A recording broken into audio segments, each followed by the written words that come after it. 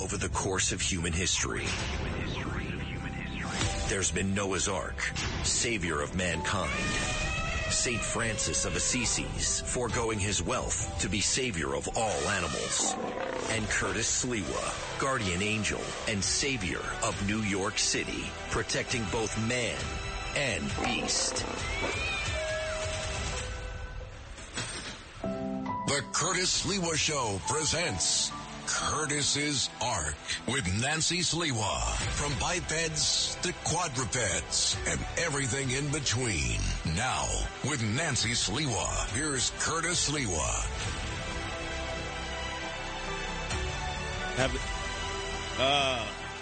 Here we are. A little technology here. On behalf of, I don't trust these guys, Nancy. For the Animal Welfare Hour, we got Matt Blaze here, definitely a fugitive, Ken, the runway model, and the Marilyn Manson lookalike, producer of the Frank Morano Show, handling this. I'm a little uncomfortable, Nancy. Don't worry, we got it. We're okay. All right, but number one, I get this question asked so much, is the other night it was a full moon, and people heard that you were in Central Park because your nickname is...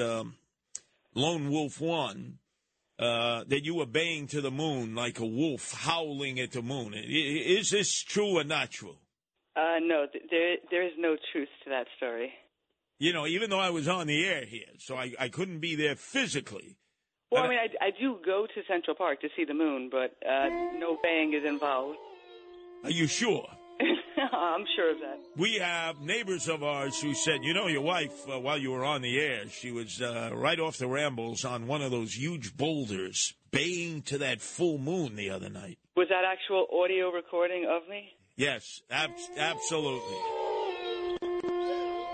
By the way, how do the cats in our apartment react when it's a lunar eclipse or a full moon or animals in general? Well, I mean, I would say they definitely act more attentive, and I would say certainly at nighttime because, you know, they love looking out the window. So anything that's crawling on the ground, they're going to see, much better because there's a full moon. So it's an exciting day for them. And by the way, it was called a flower moon for all of you former hippies dancing in Haight-Ashbury in San Francisco or Washington Square Park. A flower moon. But let's get down to some of the issues. I've been taking a beating here at WABC from a lot of animal welfare people calling up because, you know, every year I do the picks for the Kentucky Derby.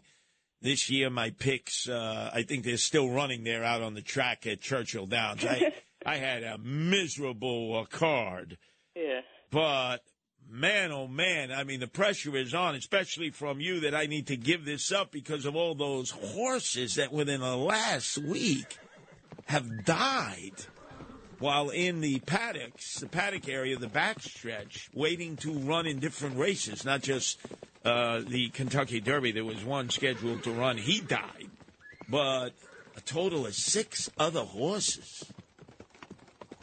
Yeah, and it, so again, I think it's not completely clear what's happening, and I'm sure the specifics will come out over time. But it's some sort of like injury, either a specific injury to the horse, or it was something a little more preemptive, like you were getting to, where like something muscular skeletal. So I mean, I guess reading between the lines, the presumption is they had something in their system that wasn't reacting correctly with them and precipitated this or exacerbated whatever injury they had. So that required now, and again, there's always some negativity surrounding all of these big races, but the volume of horses that were euthanized this time around, it's just, I mean, it's unbelievable. It's unbelievable. So, hopefully this gets an end to this. Just to give you an example, the race stewards and the vets pulled the favorite out just hours before the race, Forte, owned by 2 Brooklyn guys. You have Rapole, who made billions when he had vitamin water, sold it the rights to Coca-Cola, and Vinny Viola came out of Williamsburg. He's a billionaire in Florida. He owns the Florida Panthers, who are on their way trying to win a Stanley Cup.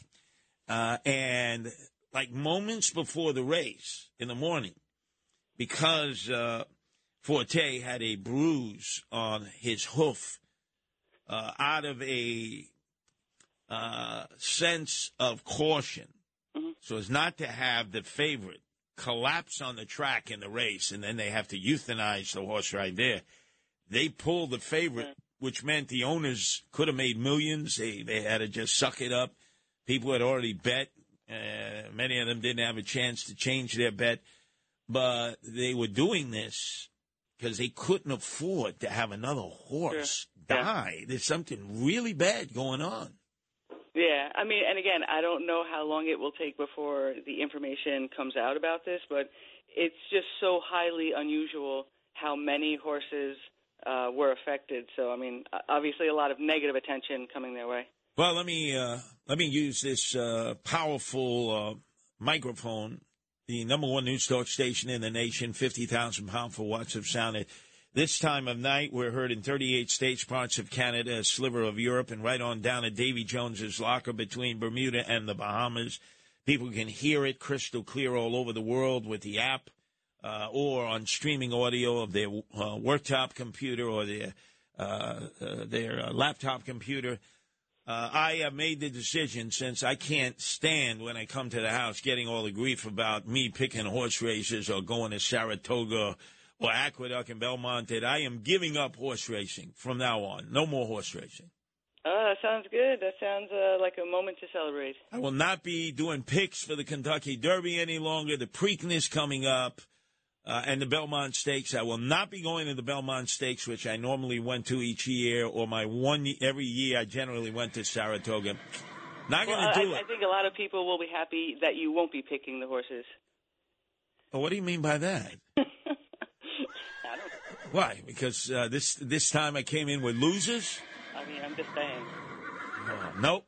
But I made that decision. I can't be involved in animal welfare if I'm promoting horse racing. I agree. And these horses, 7 of them, died in 1 week at Churchill Downs. And not because they were stuck in a fire or anything like that. Because they were getting, let's face it, they were getting juiced up. This is like athletes who get roided up, right? Like A-Roid. Oh, I didn't use roids. They have all kinds of drugs that they use on horses to try to give them an advantage on races, and it's really catching up to them. So let me be the first of many to say that's it. No longer am I promoting thoroughbred horse racing. That's going to make a lot of the horsemen out there upset. But you know what I say? Tough noogies. Oofa. So I have to have a relationship with my wife. That's the most important thing in the world. And at this rate, I'll never be able to sit there without you, berating me, and rightfully so. So let's go on to the other animal welfare issues, of which there are many. There was one, people walk their dogs here, and, there is an inordinate amount of poop that is left behind, and that isn't being addressed. It's getting worse and worse. But dog owners are complaining about the number of dogs when they walk. They sniff around. They sometimes eat whatever they find on the concrete or on the asphalt, that they're eating the remnants of joints, like the roaches, and they're getting stoned from that. Is there anything that these people who have dogs can do? Because it's becoming a bigger and bigger problem as reefer use, weed use becomes more and more prevalent. Yeah, I don't know. I mean, honestly, this story sounds a little bit like reefer madness type stuff to me, because this is what the claim is, that people walking the dogs are now, ingesting not necessarily even joints, but edibles. And so that there's the calls that are coming into ASPCA, their animal poison control. In the last year, it's increased 11%. So, they're basing on that fact of, this is what it is, which sounds, significant. But then in the last 5 years, it's gone up 300%. So I'm not sure if it could be a little more related to lack of sanitation pickup, as opposed to the joints on the street, because that sounds like a way bigger number. But so this is what's happening. The people are calling and they're saying, my dog is having these symptoms, which are relatively mild, but they're cautioning. Now, again, if you want to be on the safe side, I mean, I've seen people walking their dogs, and they have muzzles on them, not because they're dangerous, but for this exact reason. Dogs, they'll want to sniff anything or eat anything on the ground, so that would be a way to avoid it. Our number is 1-800-848-9222. That's 1-800-848-WABC. This is the Animal Welfare Hour, exclusive to WABC. You can listen to it every Sunday night live, 11 or 12, with my wife Nancy, the animal rescuer. There are many, many previous hours of the Animal Welfare Show we've done at WABC. You can go to share them with others or to listen to past episodes. Go to WABCRadio.com. That's WABCRadio.com for all for your podcasting needs. But let me ask you about a story that dominated nationally and internationally. It made headlines for like weeks. And that was Moose the dog in Brooklyn's Prospect Park, who stood his ground to protect the woman who had raised him as a puppy in one of the brownstones nearby, as an emotionally disturbed guy with a cane came at her. She would have been hit and struck and maybe would have been physically injured or maybe even killed, and he took all the blows. Eventually, he died a week later from internal bleeding. And can you pick up the story from there? Because this was picked up by every news agency in the world. And then there were follow-up stories week after week after week about Moose, the dog, the hero dog who gave his life to defend the woman who raised him from his puppy days. So the dog who unfortunately perished because it was attacked in Prospect Park, along with the owner who was walking, Moose. And, this started a long journey where this woman was more or less trying to seek justice for what had happened, not only her dog having died, but the attack on herself as well. And this individual has been, wandering the park for years, and, people know who this person is. And, just the hurdles that were placed before her in terms of, you have to, see him and call him when you see us before we can move forward. And, again, it was such a frustrating sort of thing to try and achieve justice.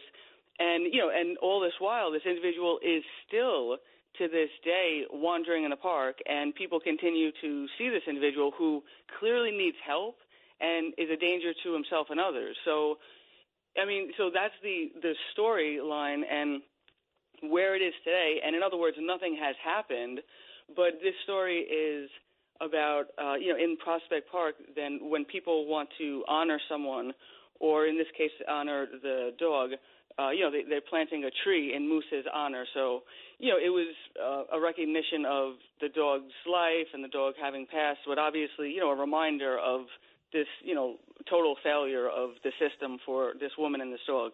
Now, in addition, the woman claimed that this man had come after her in the streets of Park Slope weeks later. Yeah, when she had been on this mission to try and get justice, which was apparently she was told, you have to see him. When you see him, call us, and you have to be able to identify him when we're there. Caused her to call, and then she's more or less following him, and then he starts getting aggressive and chasing her and then attacking her again. So so this was a very long drawn out process. And probably the worst was the local councilwoman Hanif, who was another socialist Democrat, loyal to AOC, all out crazy Alexandria Ocasio-Cortez, told all of her constituents, don't call the police. Don't get the police involved in this. And they didn't. They never came to the aid of this woman. That's the power that these socialists have. They frighten the police. I've just never seen anything like that where, you can just twist a narrative in such a way that, it's an animal who's a victim. I don't get what's going on there, but clearly you have to acknowledge that animals are abused and animals need help, and there's a reason why you have to be the voice for the animal. So irrespective of what's going on, if you're so ultimately concerned about everyone being handled with kid gloves, that's great, but what are you doing for this person who's there now who clearly needs assistance? I mean, so you're dropping the ball on some fronts. Well, that's my favorite park in all of New York City. I love it more than Central Park or Van Cortlandt Park or Cunningham Park. These are great parks, but, boy, Prospect Park is the best. And I know you spent a lot of time in Prospect Park when you were living in nearby Sunset Park. We walked the park. We talked to the people walking their dogs. We assigned a guardian angel named EQ, Benjamin Garcia. He was there every morning when the women were walking their dogs because a lot of them, they would have to go to work afterwards. And do you know nobody ever thanked us for that? Nobody. Nobody. And because of our presence, there were no further attacks. And you say to yourself, what is wrong with these people there? I don't know. I mean, they hate the police. They hate anybody that's trying to provide public safety. And what they did was they planted a tree. A tree now grows from moose in Prospect Park, which is great. I think there are plans of trying to put up a statue in honor of this heroic dog who stood his ground, Moose. But these people, they don't want anybody doing anything. It's like, it is bizarre because we had a chance, both of us, to experience that ourselves. Yeah, I mean, but again, and that's why you have to do what you think is right, because if you just listen to some of these loud voices, you would presume, oh, everyone thinks this way. I don't feel this way. I know a lot of normal people who don't feel this way either. So, I mean, how can you possibly say, oh, yeah, you have to acknowledge that there's a lot of people who feel that, they want to be comfortable walking in this park. Where's the mystery in that simple statement? I want to feel comfortable walking in the park. Well, I think if you could explain to us, you went to an initial meeting there where some of the local residents actually wanted to start a patrol with the inspiration having been the guardian angels. They weren't going to do a guardian angel patrol, but they were motivated by that. Could you explain to them what happened at that meeting and how a very good idea just crashed and burned? Yeah, I mean, again, it went from, the concept of, more or less having some element of safety there because, people don't have to be alone, to saying, oh, well, it's like the hatred of the NYPD was really what was apparent because, well, you're going to be acting like the NYPD if what you're doing here is you're here to watch these homeless people, these EDPs, because what else are you there to do but mess with them? So that was where the complete misstep in logic is. Well, clearly you're here because your goal would be to mess with this person as opposed to the goal of protecting the person who gets attacked. Very, very different concepts. And no one's paying attention to the person who's not doing well, which is really what they should be doing if that's their concern. So, yeah, total misstep in logic. With crime running rampant in New York, you need to keep yourself and your family safe. Obtaining your concealed carry firearm licenses can be difficult and time-consuming. That's where MyFirstPistol.com comes in. They'll help you secure your concealed carry license. If you're looking for a pistol, premise, rifle, or shotgun license, call 347-559-7052. 347-559-7052. You must have a valid firearm license issued by the NYPD to purchase, possess, or shoot a handgun or pistol in NYC. And yet, at least there will be a memorial in honor of the dog. You talk about, they say a dog is man and woman's best friend.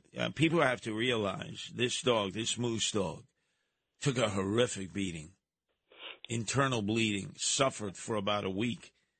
And nobody was concerned about this dog. They were concerned about an emotionally disturbed guy who was trying to attack and hurt women. But that being said, we'll continue to do what we can in the neighborhood that's best known as being the residence now of Bill de Blasio and his wife Charlene, who single-handedly destroyed the city that we loved in 8 years and did nothing for animals, I might add. Meantime, boy, the bird watchers are out. I've seen them, Nancy. They have this special bird that's out. They have those safari hats. They're wearing those Boy Scout shorts. They got the binoculars. They're going, whoop-a-woo, whoop-a-woo. They're everywhere. They're trying to eyeball what they call the devil bird. Can you explain that? Yeah, so that's the name of it, the devil bird. It's a water bird. It has like a long neck. It has been sighted in Prospect Park, right? We were just talking about Prospect Park. And this is only the second time it's ever been seen in New York City. So, so it's taken up residence in the lake area in the park. So, and it's funny because they refer to this as it has joined other high-profile vagrant birds. That's how they describe this. But what's interesting is, so the explanation so far is, well, it's a warm weather bird, and it's taking advantage of the unusually warm weather here in New York. But where it normally lives is in the Gulf and near Texas. So that sounds a little wrong to me. I know it's a little warmer here, but I can't imagine it's as warm as it is there. So maybe there's something else accounting for it veering off of course so dramatically. Well, I would love to hear from any of our many bird watchers who have called us before on the Animal Welfare Hour as to why this incredible level of excitement that the bird watchers have spotted the devil bird for the very first time in Prospect Park. What a lot of people don't realize, Nancy, is that during the migratory period, which is like spring, massive flocks of birds will go south and north. They'll be transferring back and forth. You need like air traffic control, huge amounts of birds, and they will stop over in places like Central Park or then Cortlandt Park or Cunningham Park or Prospect Park. And then once they're renewed, they have some food, they rest, and then they continue on with their journey. But I got to tell you, man, you would think this was the return of the Mashiach, the way they're talking about it. The devil bird. The devil bird. Look. Whoop-a-woo. Our number is 1-800-848-9222. That's 1-800-848-WABC. And then to the country of Norway. A lot of Norwegians who live in the Brooklyn area where you were living for a while before I met you, Nancy. Sunset Park, Bay Ridge. Huge Norwegian community at one point. They have the Eric the Red, Leif Erikson Day Parade. They really think that they discovered the New World. But I don't quite understand what happened in Norway. There was this beloved walrus. Everybody loved this walrus. And then I guess they killed the walrus, and now they're putting up a statue to the walrus. Explain that for me, please. Yeah, it's completely absurd. So this is okay, the name of the walrus statue and the walrus is Freya.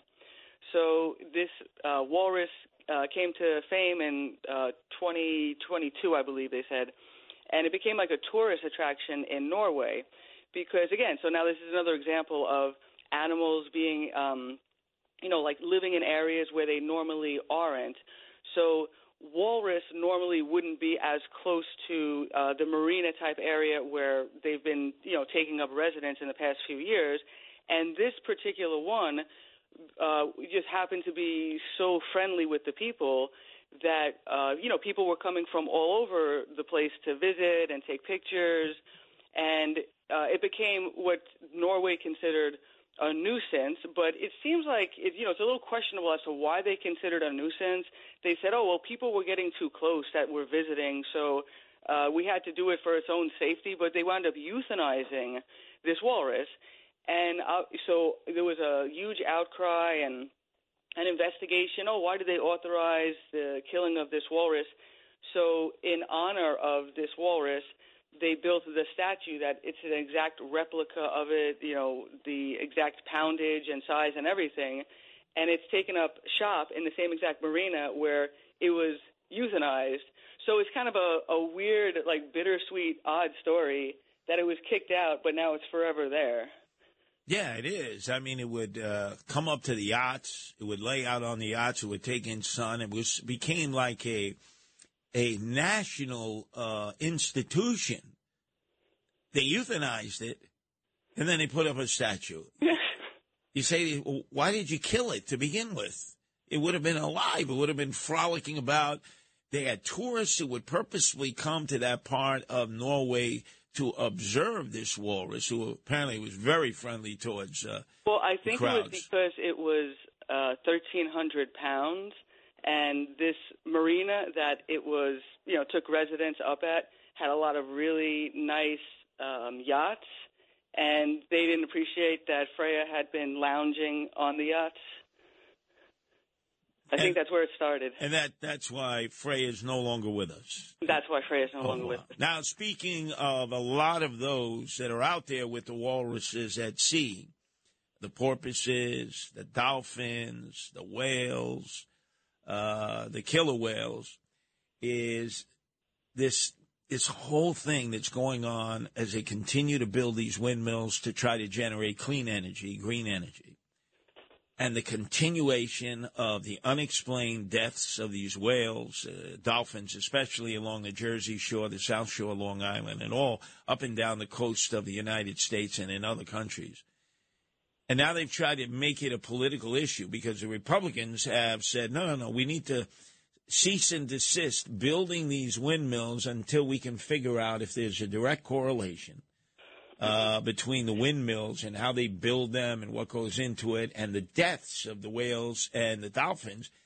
And Democrats, instead of saying, well, this is something we can work together on, it's a bipartisan issue. Everybody loves whales. Everybody loves dolphins.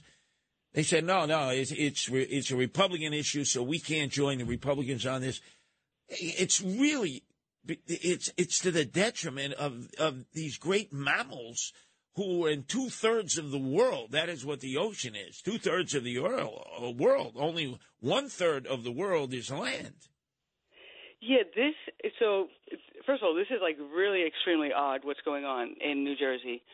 There was hearings that were conducted, and for whatever reason, they were, GOP, they had one set of hearings. The Democrats had another set of hearings on the same exact issue related to the whale deaths. But what happened was the GOP lawmakers said that, okay, we want to have a 2-month moratorium on all of the construction to see if the number of deaths go down, because they're going by the number of 32 whales have been found along the shoreline since December. So in the 2 months, so I think that's like 6 whales per month. So in 2 months, if you have less than that, then, so they're trying to find some causal effect. But meanwhile, because the Democrats, they had their own hearing, they said, well, it's not that. We're blaming it on climate change. And because we believe it's climate change that's causing the whale deaths, they actually had blocked previous attempts to, have this moratorium just to see what was going on. So somehow this animal issue has become a political issue for no clear reason. I mean, with the exception that I'm guessing it must be like who the donors are. Like maybe one's the wind energy and the other one's like so it must be that, because nothing else makes sense, because they're really avoiding the obvious, thing, which is this should be prioritizing the whale deaths. Yeah, you would think. They make everything political. This is a simple situation is we have these unexplained whale deaths, these unexplained dolphin deaths. I think if you're a Democrat, Republican, or independent or apolitical, you're really taken aback by this. We've never had this before. Is it because of shipping and maybe ships crashing in, or they're bumping the whales or the dolphins? That needs to be researched. Is it what's going into the manufacture and the putting into place of these windmills where they're using sonar and explosive devices on the surface floor of the ocean? Is that what calling it and throwing off the internal radar of these creatures of the ocean? They don't even want to explore it. They don't want to hear anything about it. It's sort of like... And when you look at just the complete dynamics of it, it's the amount of money that's been poured into it, how quickly this industry has grown, the amount of places that are vested in doing this, and the idea of slowing it down now would mean possibly not doing it. They're so vested. Once this stuff starts, there's even shut-off times where you can't, undo once you start these turbines. So there's a reason why you want to stop it before it starts, because there's even that amount of time to consider as well. So But again, I think there's so much money vested in it, it's going to be a really, really tough thing to stop. Our number is 1-800-848-9222. That's 1-800-848-WABC. This is the Animal Welfare Hour. And when we come back, Nancy, you got to explain the update. So many people have been asking me wherever I go, hey, how's Whiskers doing with her 6 new kittens that she brought into the world, that if not for you rescuing her at the Animal Care and Control Shelter of New York City, Whiskers would have been dead, and so would the 6 kittens who would never have seen the light of day. Our number is 1-800-848-9222. WABC. The Curtis Sliwa Show presents Curtis's Ark with Nancy Sliwa. Now, with Nancy Sliwa, here's Curtis Sliwa. You know, ladies and gentlemen, we have a new opportunity for all of you to actually see in a half-hour edition what the animal welfare issues are for the week. It's brought to you by my wife, Nancy, and myself. It's part of Red Apple Media. You go to the WABC YouTube channel and you type in Red Apple Media, and you will see now 10 episodes that are involved with various animal welfare issues. The one that has gotten the most response so far, Nancy, out of the many that we've done is Whiskers, the female cat that you rescued from Animal Care and Control, the shelter, who is pregnant, who brought 6 kittens into the world. Can you give us an update? And a lot of people have asked me, when will they be up for adoption, and when will our many listeners be able to actually suggest names for the new 6 kittens? Oh, well, yeah, so let's see. I would say they are just starting to move around now. So, I mean, they still have, like another month, like say 6 weeks, 8 weeks before they're really ready to go. But I did start to give them a little soft food, maybe like the past day or so, a little bit of walking in it. But they're getting that. They have the water a little bit. So they're everything's sort of starting to come around. But it's funny because I would say maybe in the past 24, 48 hours, they're definitely moving around now. So, it's like you can start to see those little bursts of random kitten energy where just out of nowhere it's like totally still, and then just, it can just like hop like 2 inches to the right, like out of nowhere, like just some odd movement. So they already have that little spunkiness going on. One of the little kittens of the 6 actually looks like Tuna, the Russian blue cat who had so many problems, yet survived well beyond her years. It's almost as if she's come back for a second time as a kitten. She almost looks exactly like Tuna looked. Yeah, it is actually pretty similar, like replica. Like I can only imagine this is probably what Tuna would have looked like at this age. So if people were interested in seeing how the kittens are doing with Whiskers, how might they be able to see that?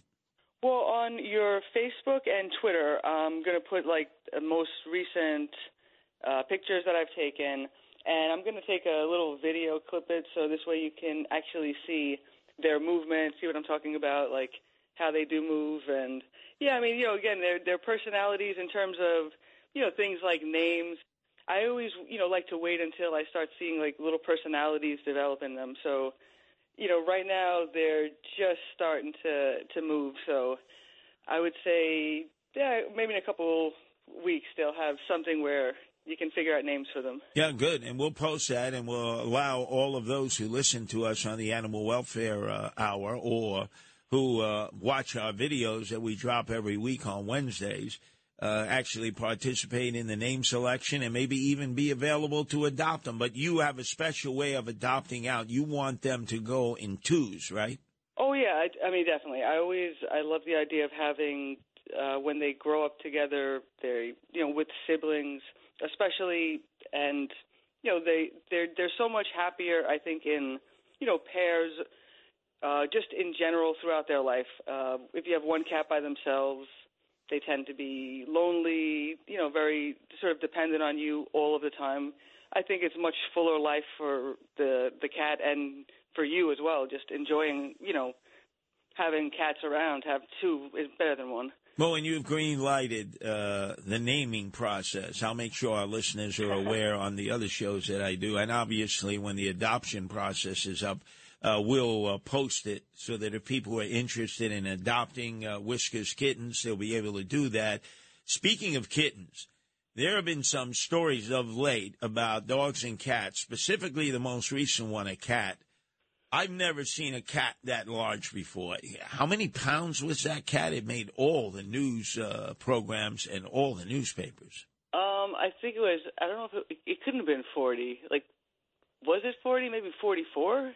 Why is it that a regular house cat gets that large, and I've seen a lot of dogs, the same situation, is just way too heavy, and it can't be good for these animals.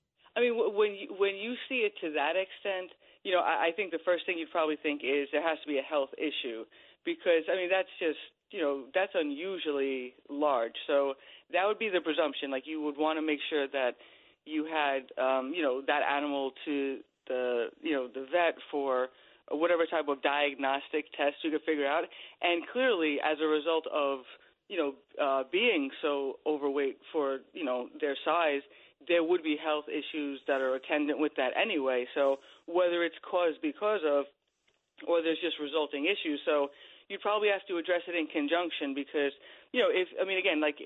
cats have issues like, diabetes, things like that. So there's medications that you may have to have them on, even for that purpose, just to maintain their weight in conjunction with their health. But I've seen you don't leave food out there. You basically put it out and then you take it away so that the cats are not feasting on it morning, noon, and night. Yeah, I mean, and that's just a more natural way just to feed them in general. And it just does make sense. I mean, they are, in particular, they're predators. They're accustomed to hunting and eating in short spurts. They don't carry food or eat throughout the day. I mean, they have a meal, then a long time where they don't. So it's more natural for their system and more natural to their metabolism, which is also what helps them maintain their weight. Let's go to Patricia, who's calling from Staten Island. Your turn to be heard here on the Animal Welfare Edition of WABC, Patricia. Thank you. I love listening to your program, first of all, I have to say. My daughter has 4 cats, and she purchased a bed off of Amazon for them. They got everything in carnation, like they're real babies, these cats. But anyway, to make a long story short, just tonight, she has it around a month. She said, called me up, and she says, Ma, I had to get rid of that bed. I said, why? She said, there was something moving in it tonight. She said, I'm not kidding you, Ma. There was something alive in that bed. It was made in China. Did you ever hear of anything like this? She said, Ma, I'm afraid to open it. We threw it out in a bag. Does that sound bizarre? That does sound bizarre. Yeah, now, Patricia, your daughter has 4 cats, right? Yes, okay. 4. And it wasn't one of the cats that somehow got into the bed, right? No. It still was like brand new. I was over there the other day. She said, Ma, there was something that either was dormant in there or something hatched. She said, I saw it moving. She called her brother down. Her husband has a little impairment in his eye, so she said, you can't, ask Steve. He won't see anything. But she said, Anthony saw it too. There was something moving in there. And the cats were starting to act weird. One of them started like they were just acting weird, bizarre, like they were afraid of it now. Wow.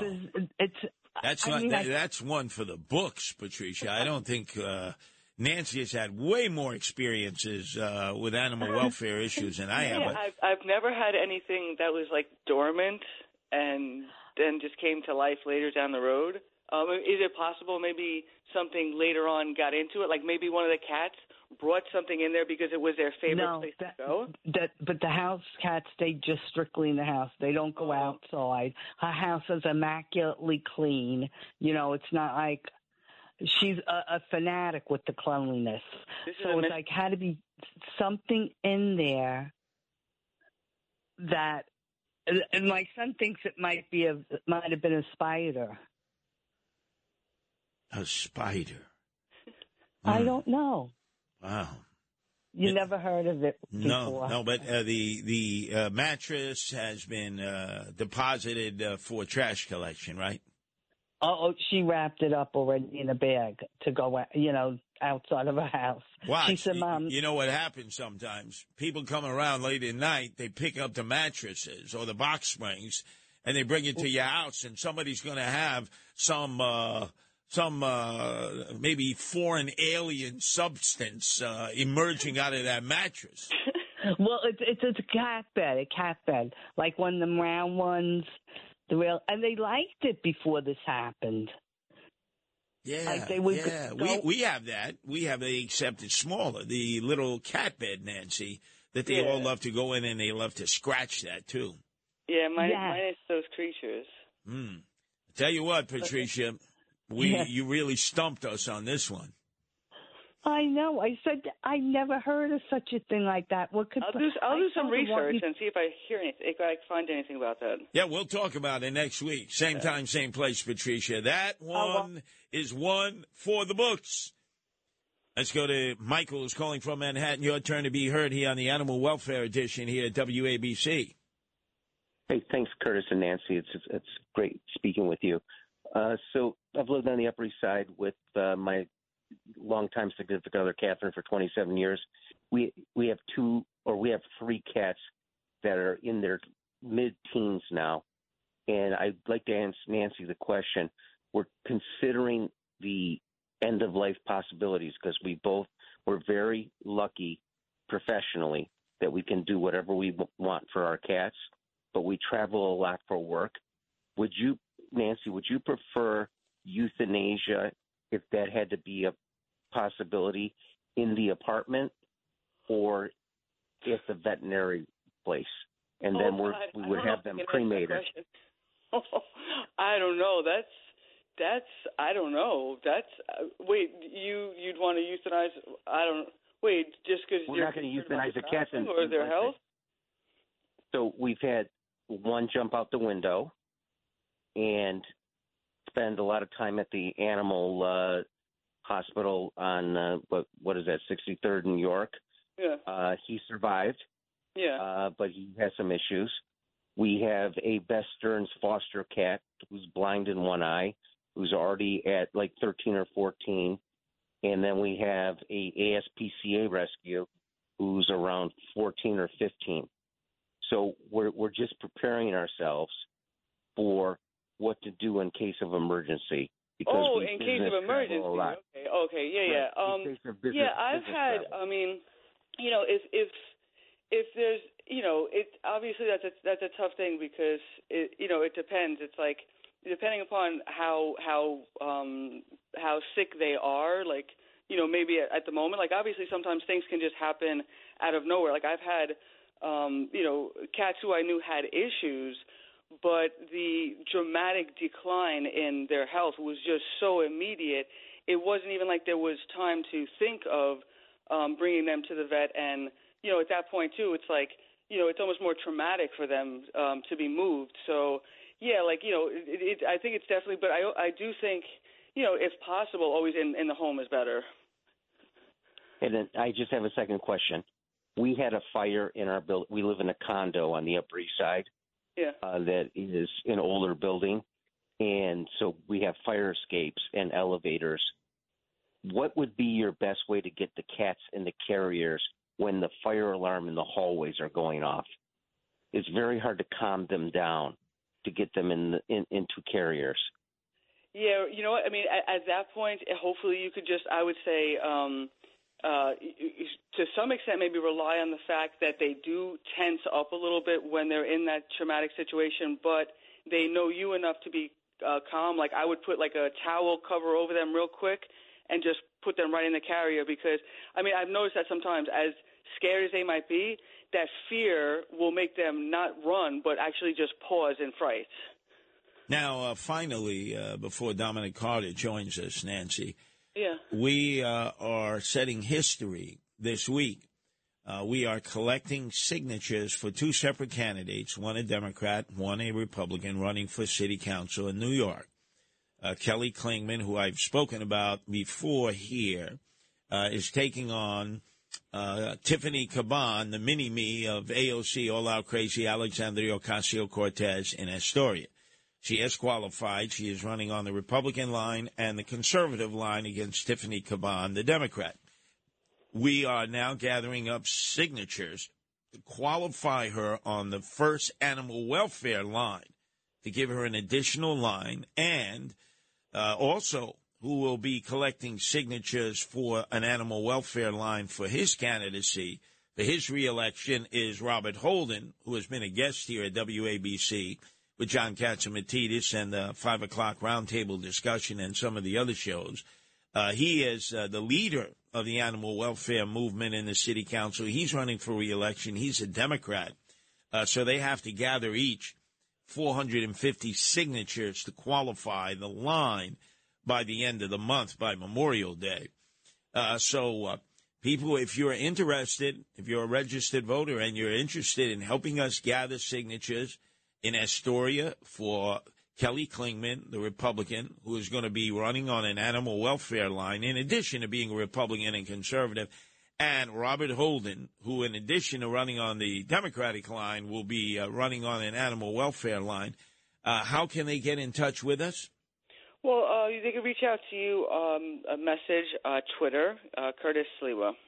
So reach out to me, Curtis Sliwa, message on Twitter. Yep, a DM. And if they're interested in any further information about animal welfare issues, how can they reach you? Well, they can find me at guardianangels.org, or they can email me at nancy@guardianangels.org. And boy, do you have a lot of homework to do. I do. Because of Patricia in Staten Island, who hit us with a question we've never, ever had before in all the animal welfare shows that we've done on Sunday nights from 11 to 12. I don't know, some kind of a creature that was inside of the bedding for the cats that just recently emerged that required her to bag the bed and to dispose of it. And you had never heard of anything like this, Nancy. Yeah, no, maybe we can bat that question to Frank Morano. It sounds like one of those other side things. Yeah, other side of midnight. You know, he who claims he's an expert on everything. And then people will call up about cat issues because they have 3 cats. They're really Rachel's cats, not his. He's a dog guy. And instead of him referring cat questions to you, the expert, he'll try to answer them on his own. And 9 times out of 10, he's wrong. I'm willing to hand off this possible alien issue to him. Yeah. And remember, Patricia is from where? Staten Island. There you go. So, Matt Blaze, I want you to play back that caller, Patricia, since Frank claims, you know, he's pretentious, thinks he knows everything about everything. He does know about Staten Island. Maybe he can figure that out. Anyway, do appreciate it once again. If anybody would like to see the videos that we post every week, just go to the WABC YouTube channel and type in Red Apple Media. And we actually have done a video this week about coming forward and helping us get signatures to qualify the Animal Welfare Party as a line that candidates can run on to promote those issues. Talk Radio 77. WABC.